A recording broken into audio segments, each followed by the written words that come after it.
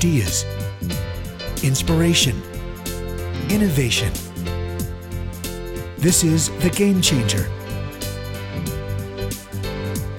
And now here's your host, Chicke Fitzgerald. Good afternoon. This is Chicke Fitzgerald, and we have a very special show today about one of the topics that is the closest to my heart, which is innovation. And the book is called Rethink Innovation: How the World's Most Prolific Innovators Come Up with Great Ideas that Deliver Extraordinary Outcomes. Our guest today is Carla Johnson. Carla, welcome. Hi, Chicke. It's so great to be here. Thank you for having me a part of your show. Well, I'm so excited because, well, number one, your foreword was written by Brian Solis, and he has been on the show several times. And I love the way he thinks. His book, Life Scale, which was the last one I think we interviewed him on, just was an amazing book with an amazing layout. So the fact that you've got his endorsement is a really, really strong statement. So, Carla, before we dive into the book, I would love for you to share with our listeners a little bit about you, your backstory, why this book, why now? I would love to, as I think back on what's been that one consistent thread throughout all of the work that I've done, the one word that comes to mind is story. And as you know, as an innovator yourself, story is such a tremendously important part of innovation, and they're intricately linked. And I think my roots in story came because I came from a community that was full of storytellers. I grew up in a very small town with a lot of Western European immigrants who got together and told stories about the old country, and they were always fascinating to me. My mother was a teacher and a history buff, and again, just filled with stories. When I grew up and went to university, I actually started out in engineering, ended up with a master's in history, which I think are two things that are about just as far apart as they can get. But that blend of technical know-how and storytelling has really been the foundation of what has been my work since then. A lot of it based on story about organizations. I wrote the first corporate history ever for Western Union. I've written a corporate history for the Army Corps of Engineers, which also had never had a story written. And the ability to start out and think, what's the emotion we want to evoke with this story? And then how do we reverse engineer what we create in order to deliver that emotion, was something that I learned in working with designers, architecture designers. Because when they start on a project, one of the things they do is they say, how do we want people to feel when they go in this space? And so it's that combination of emotion and empathy and story. And, the technical structure led me down storytelling for businesses, creating story-driven content experiences. And then people saying, this all sounds great, but the one thing I struggle with is, how do I actually come up with a great idea? And that's been my quest these last 5 years, is to dig into that question right there and to rethink innovation, that it's not something just focused on the products and services that we sell, but it's something that everybody in every situation, in every company of every size, has the capacity to do. And I think especially now, I'm sure you've seen this in the last year, Chicke, is that the companies and the people who are able to identify opportunities and be innovative are the ones who've really been able to not just survive what we've been going through, but actually truly thrive. Right. Well, and again, I love the tagline of your book about delivering extraordinary outcomes, because, when things are good, when the economy is good, when consumer confidence is high, we get complacent. And as I shared with you before we got on the air, I have been a part of the global travel industry, and more specifically, travel technology and the distribution of marrying buyers and sellers, right? And I actually have been in the industry since 1978. So I have been blessed to watch the evolution of innovation. And of course, there, were major milestones along that way, the internet being, probably the most important. But the interesting thing was that most of what happened when we took travel online is we just automated what had been done offline, which wasn't innovative at all. It was simply a different delivery mechanism, which of course brought it closer to the consumer, but it was still just as inefficient, right? You're right. And that's a good point, because there's a difference between doing something differently and doing something innovatively. Yes. And I think that was the perfect example. Well, exactly. And, the example that I always give, because in my current tech company, we have a product that's all about planning travel to the place that you're actually going. Now, you might say, and I know you have been a traveler for, many, many years, you might say, well, Chicke, that's how it is done. Well, no, it's not, Carla. If you wanted to come visit me from Denver to Tampa, where I live, you wouldn't just need a hotel room in Tampa. It's 174 square miles. And I used to live in Denver, and I know how very spread out Denver is. And, if I pick a particular hotel, it might be, an hour to get to where you are, right? If I choose improperly. Right. So this whole notion of proximity and where you actually need to be, at what time you need to be there, is something that it amazes me that my industry never thought about. So let's dive into the book, and let's talk about how you rethink innovation, because most of us think about innovation being technology oriented, but I know from my own consulting practice that business models need to be innovative. Just the way organizations operate need to be innovated. So why don't you tell us what inspired you to write the book, who the ideal audience is, and then let's just dive into the topic of what is innovation. Absolutely. I think there's a couple things that inspired me. One was after Robert Rose and I wrote a book in 2015 called Experiences, the Seventh Era of Marketing, about creating story-driven experiences. People loved the process and the idea, but the consistent feedback that I heard from people was, this is great, but I still struggle with coming up with the creative ideas that I can put into this process and have it come out. And so the one question I sought to answer is this ability to connect the dots from something you experience into the work that you do, a process that can be deconstructed, put into a process, something that people can see, learn, and teach, and repeatedly use and implement? And the answer is absolutely. I mean, if you look at some of the famous quotes on innovation, one of the best is Steve Jobs, and it's all about connecting the dots, which sounds incredibly simple until you aren't what you may imagine a natural innovator. And you're like, well, how do I actually connect those dots to start to deliver some of these amazing ideas? Like Steve Jobs said, it's not really that hard. You just connect the dots. And that's what this book does, is teaches people how exactly you connect those dots to come up with these extraordinary ideas. And when I look at the audience, my main audience for my own business is vice presidents and above at companies that range from 50 million to maybe 20 billion. And it's companies who are looking to perform better, to not just continue to do what they've been doing and try and tweak it, but to really start to look at, how do we do business? How do we put the customer at the center of what we do? And how do we rethink how we approach all of this, rather than just continually driving for incremental efficiencies or incremental improvements? Yeah, that's exhausting, right? Exactly. And you can never innovate your way into another tier of business success with incremental improvements.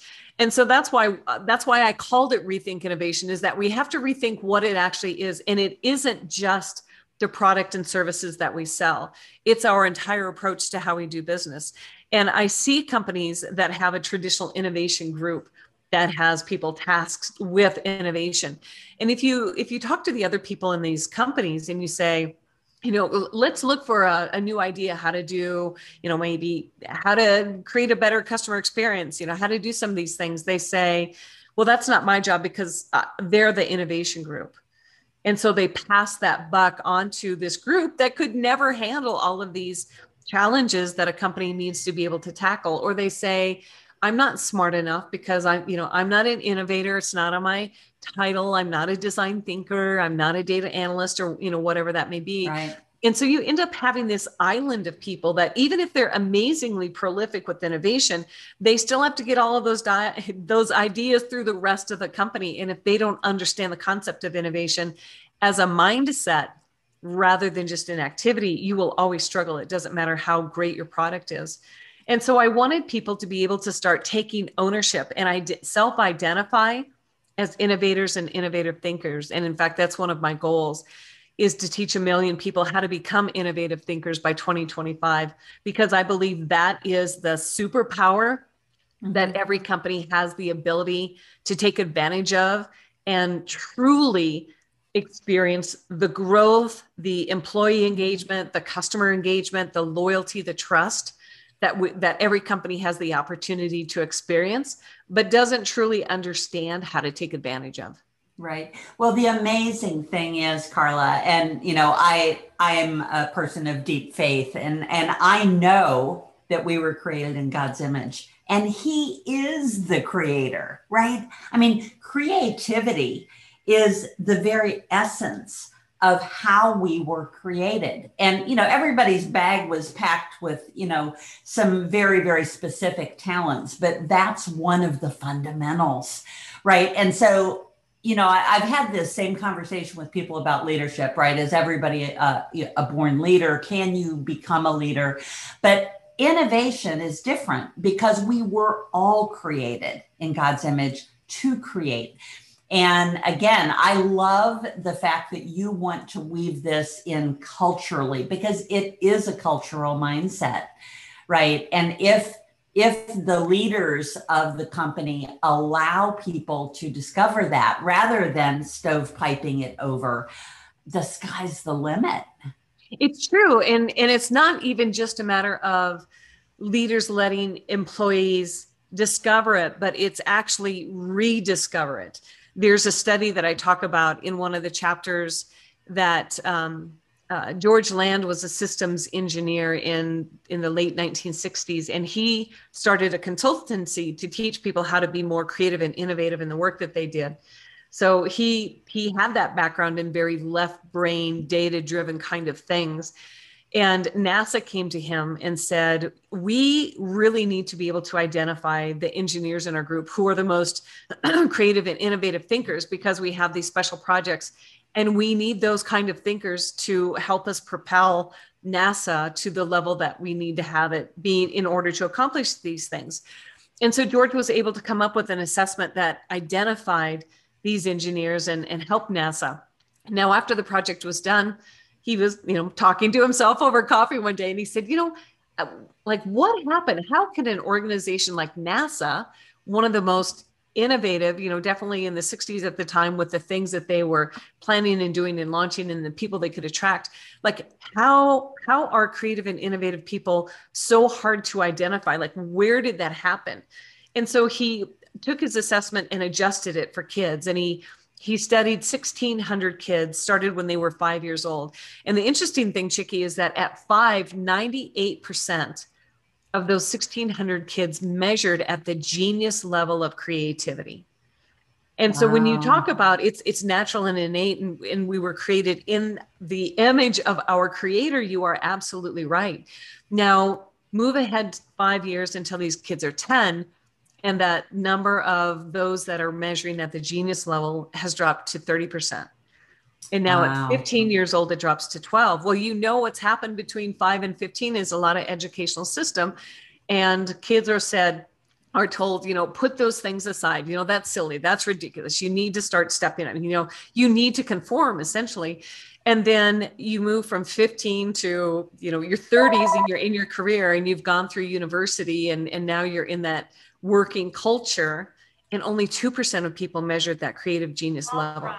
So when I talk about, it's not just learning how to do it, it's learning how to go back to who we truly were when we were young and what actually came natural to us. And I think that there's so much heart and soul in all of that, because I've seen, and I'm sure you've seen it too, too many people who spend careers at their desk, and they show up when they're 20 and they're excited and they can't wait to go. And then, they have a lot of ideas. By the time they're 30, they're like, all right, well, let me bring in a little reality. And then by the time they're 40, it's drudgery, and they're just counting the days till they can retire. And they want to be, they want to make sure they get the mortgage paid and the kids through college. And it really has taken the heart and soul out of them.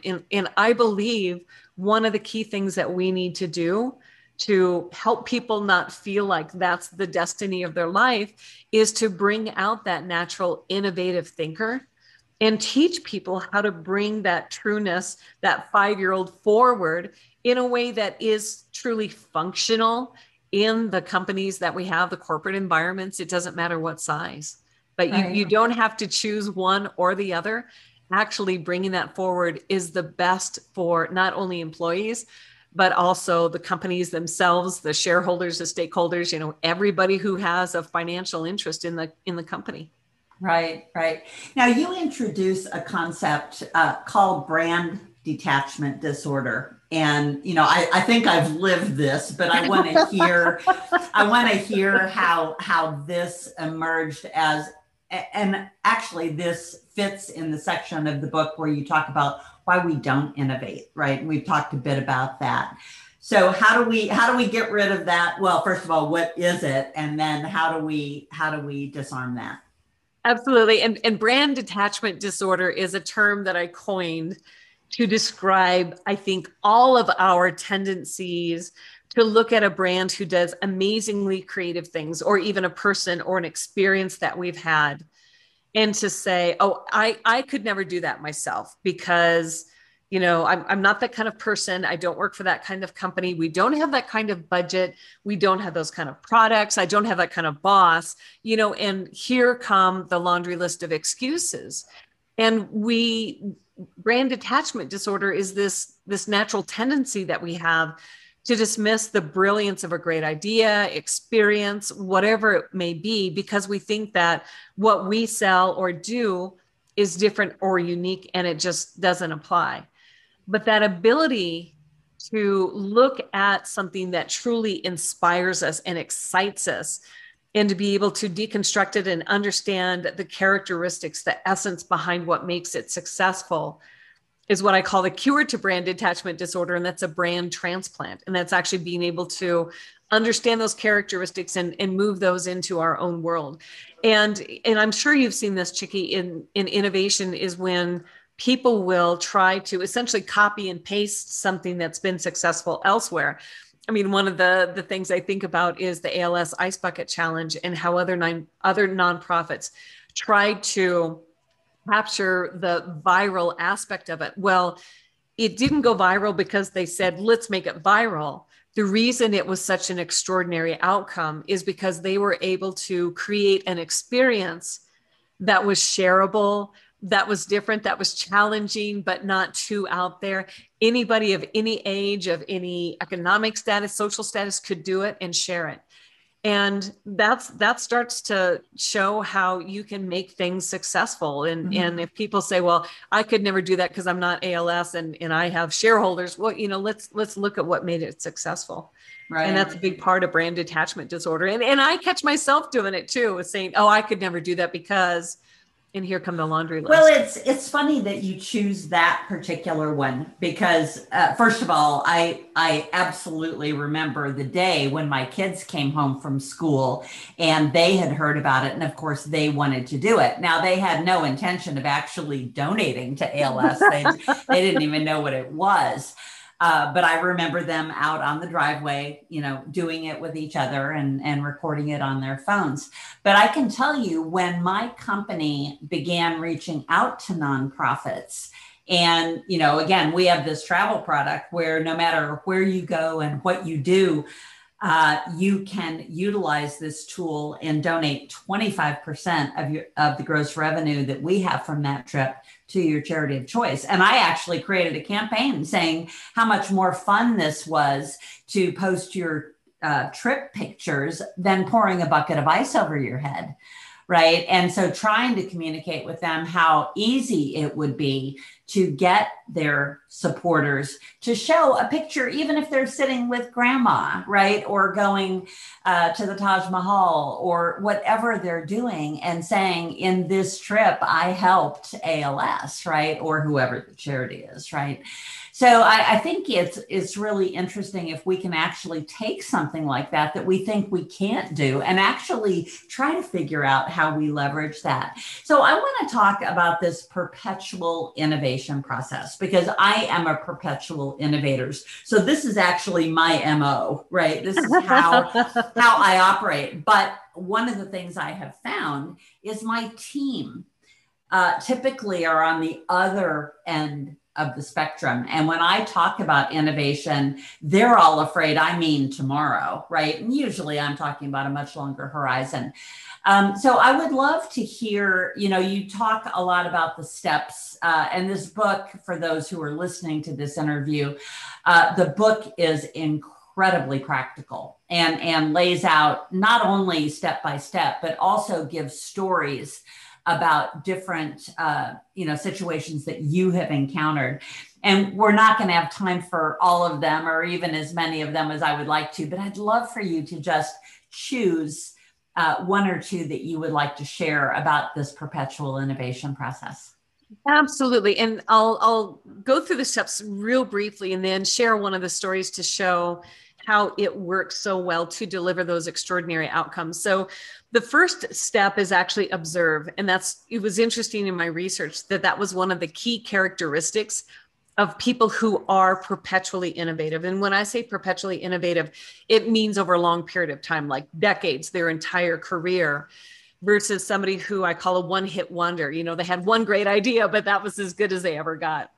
Or those that I call steady eddies, where they do something a little different, but not quite enough to really be considered innovative. And so these truly prolific innovators are highly observant of the world around them. Mm-hmm. The next thing that they're able to do is to take what they've observed and start to recognize patterns, to distill what they've seen into these patterns.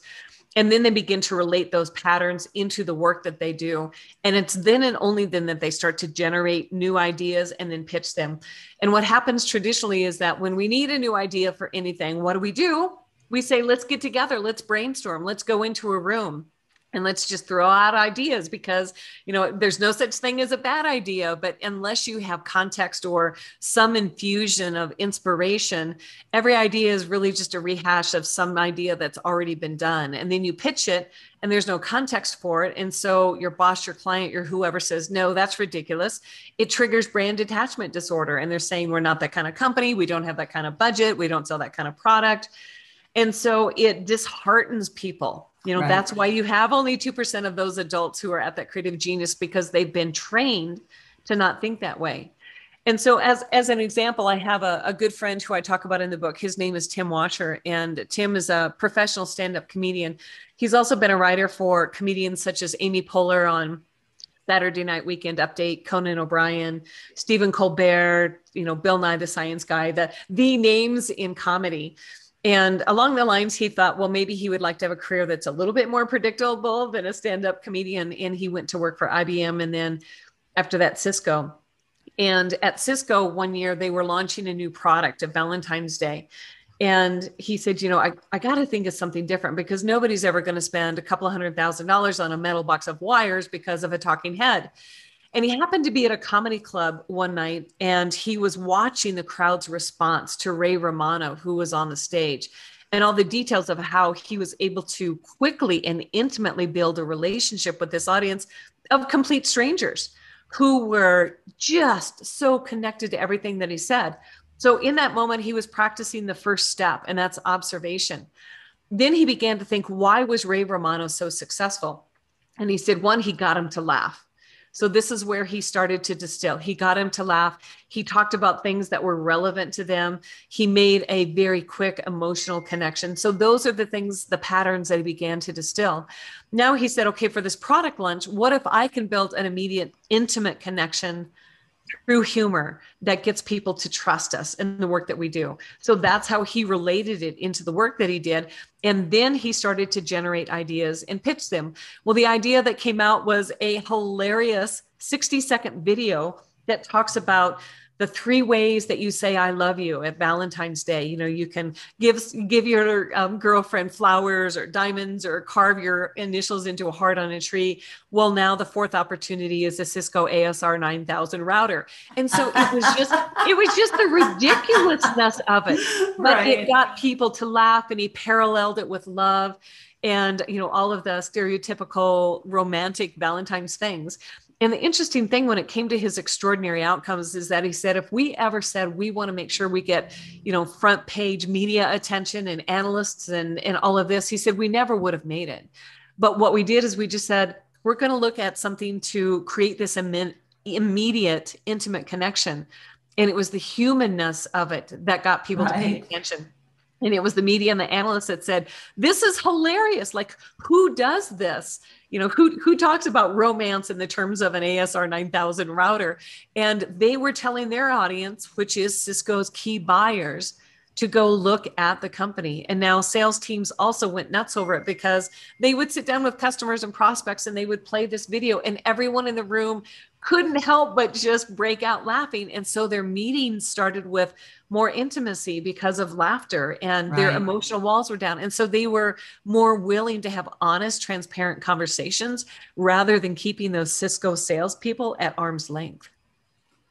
Wow, I love that. So you then talk about becoming an idea factory, right? And then creating an idea journey, which I love that concept, because you're right. I mean, it isn't just having a great idea. It's being able to pitch it to others and to get them to get excited about it. And, you know, and being able to take feedback, which I know as a perpetual inventor, that sometimes that's hard, because when I get an idea that's fully baked, right? I mean, it's delivered to me and I can see everything end to end about it. So I see problem and solution really in the same frame. And I realize, again, my team didn't always see things that way. So there is another part of this, which is the practice of actually rolling innovation out. So talk to us about the steps there. And again, I would love it if you would share another story. Absolutely. And, you know, it's one thing to be equipped with a how to know what to do tool, like the perpetual innovation process, but it's another thing to take that step to begin to implement it and integrate it into your everyday work to become that perpetual innovator.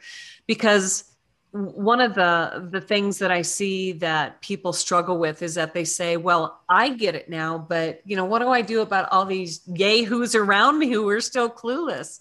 Right. And I start out that part about the practice about, you know, addressing the fact, how do you create a culture of innovative thinkers? It's not about teaching one person a process and expecting the world to change. If we as executives and leaders truly expect our company to consistently experience growth and to be able to have this powerhouse of all employees identifying opportunities to be able to solve problems or, you know, counteract them before they become a problem, then we have to teach them to think differently, to become original thinkers. And in a lot of companies, thinking originally is something that's seen as a threat. But if we can start to put it into context that it's not about bucking management, a house full of chaos and, you know, cats all running around in a different direction, but it's teaching people a methodical process in a way to think. So then if we look at the practice, if you want to create an innovative organization, you have to reverse engineer it into the individual people. And that's where we need to start with creating those kind of companies is look at how do we create innovation at the individual level.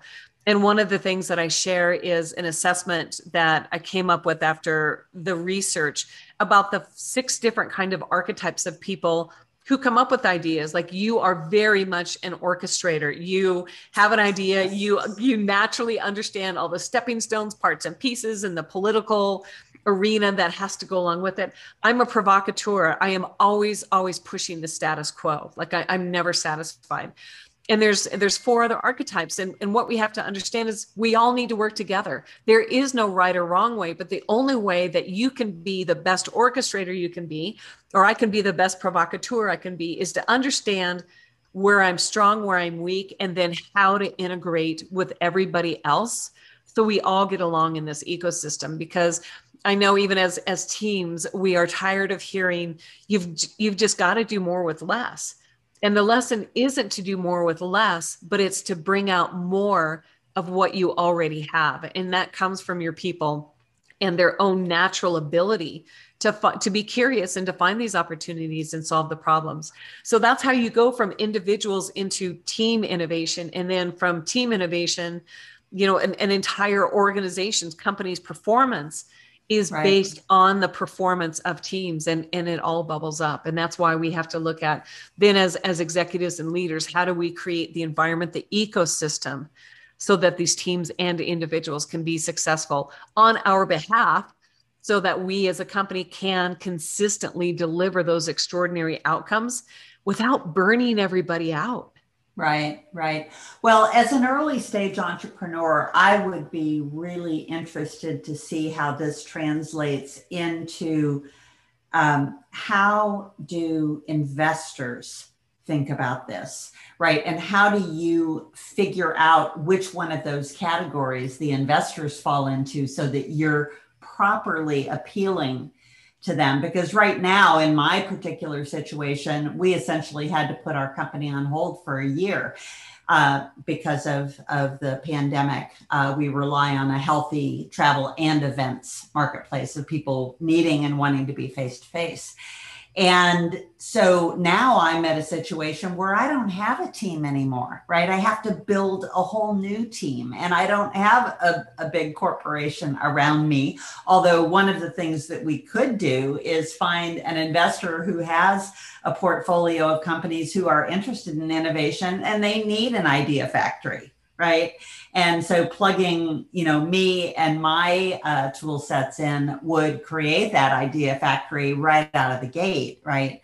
So have you ever been asked that question about I haven't been asked that question outright, but when I wrote the part about the innovation at the corporate level, what I saw tends to happen with startups and smaller companies is that they're started by the orchestrators and the provocateurs, the people who can, have that visionary view of the world and to continue to push that status quo with, what they deliver or how they deliver it. And then the orchestrators who are able to see the landscape and navigate everything. And then as these companies begin to grow, HR comes into play because they need to hire more people. And I think HR to be, in order for them to be consistent and look at how do we bring stability into a previously perhaps volatile startup environment, is that they start to bring in, definitely more strategists. Let's make sure we have the plan down. We know the plan, we have it down. Some of the psychologists, the culture shapers, and the rest of the archetypes. And it begins to dampen all of that passion and enthusiasm and the ability to orchestrate at the environmental level. And a lot of that innovative thinking and dynamics just gets burned out, just gets pushed to the side over time for the sake of stability. But the thing isn't that we want to replace these big, bold ideas and the push to do bigger things that orchestrators are great at with stability. The thing we have to look at is how do we build the ecosystem that respects, trusts, and appreciates both sides of this. And that's when I look at the balance of what all of these archetypes are, it's almost as if the one that people say, and especially startup leaders and entrepreneurs who see themselves as these orchestrators, the people like you who, have this vision and exactly know how to do it. You're right. One of their biggest failures is they don't get why the rest of the team can't see it. Right. And they feel like, they're chained to this ball that's, holding them back and they can't move fast enough. And so the important thing is that you do need the level of stability. And I mean, especially if you have investors, definitely you can't be just all over the place, but you have to learn to balance that with the energy and passion that comes with the archetype tendencies of the people who start these companies, because otherwise you start to level out and nothing feels innovative anymore. And then you lose a lot of those early stage, powerful thinkers because they're bored. They're bored or burnt out.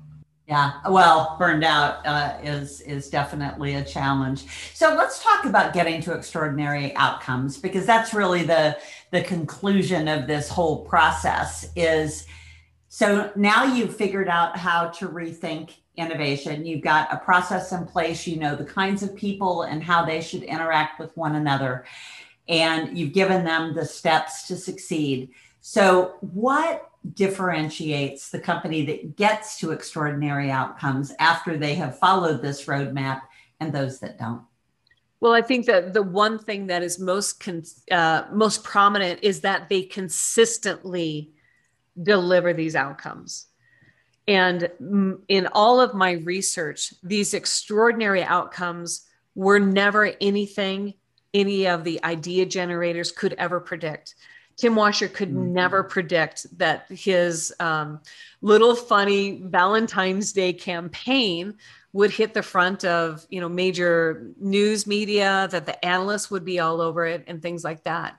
I talk about one guy who's a luxury real estate realtor in LA, and he took his background in special effects and film because that was his passion when he moved from Toronto, Canada to LA. He just picked up real estate on the side because he wanted to make some extra money. And then he took what he learned from film and applied it to real estate. He's so successful that now when word gets out that he is the selling agent for a property in a neighborhood, every house in that neighborhood, the market value goes up. Wow. Because he's so well known for what he does and what are called property docudramas for his properties, which are, he makes these movies, tells these stories that happen to take place in these, $14, $15, $18, $50 million homes in Bel Air and the Hills. And he's understood how to take what he's observed in movies and distill that into what works and relate that into real estate and deliver these extraordinary outcomes. So that's an important part to take note of, is that you cannot necessarily seek out the extraordinary outcome as your objective.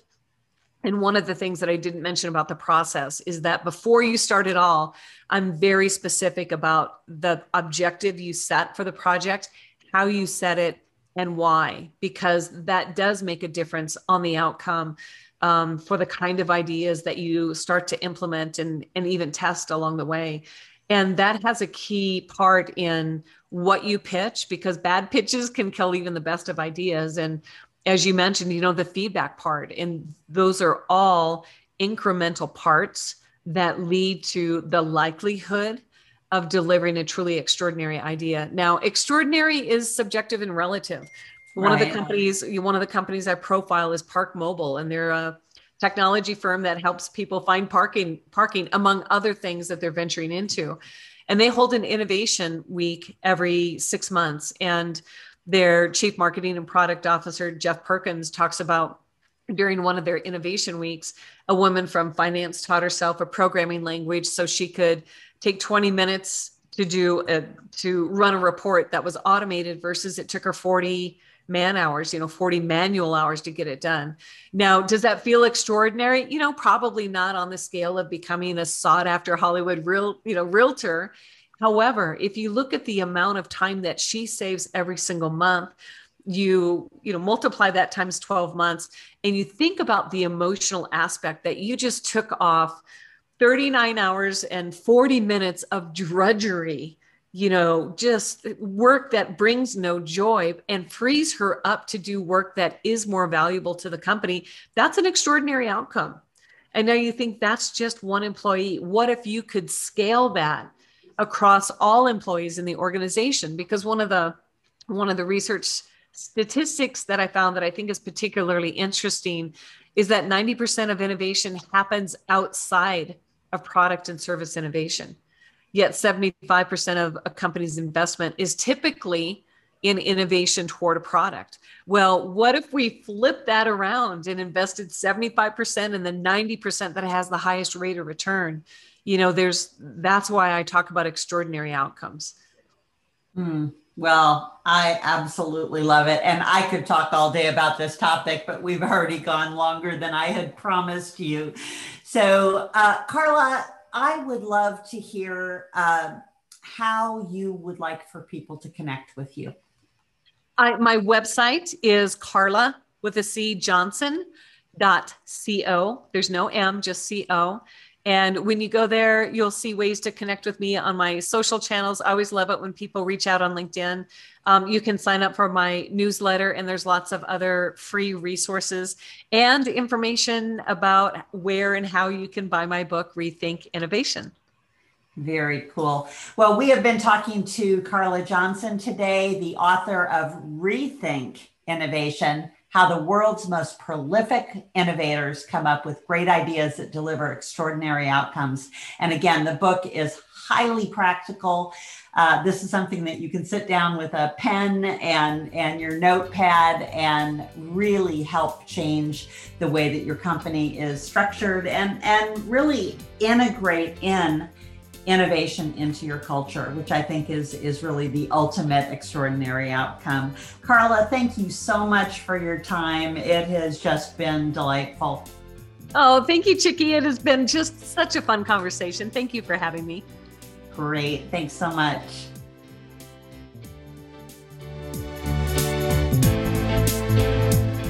You've been listening to The Game Changer. Ideas, inspiration, innovation with Chicke Fitzgerald.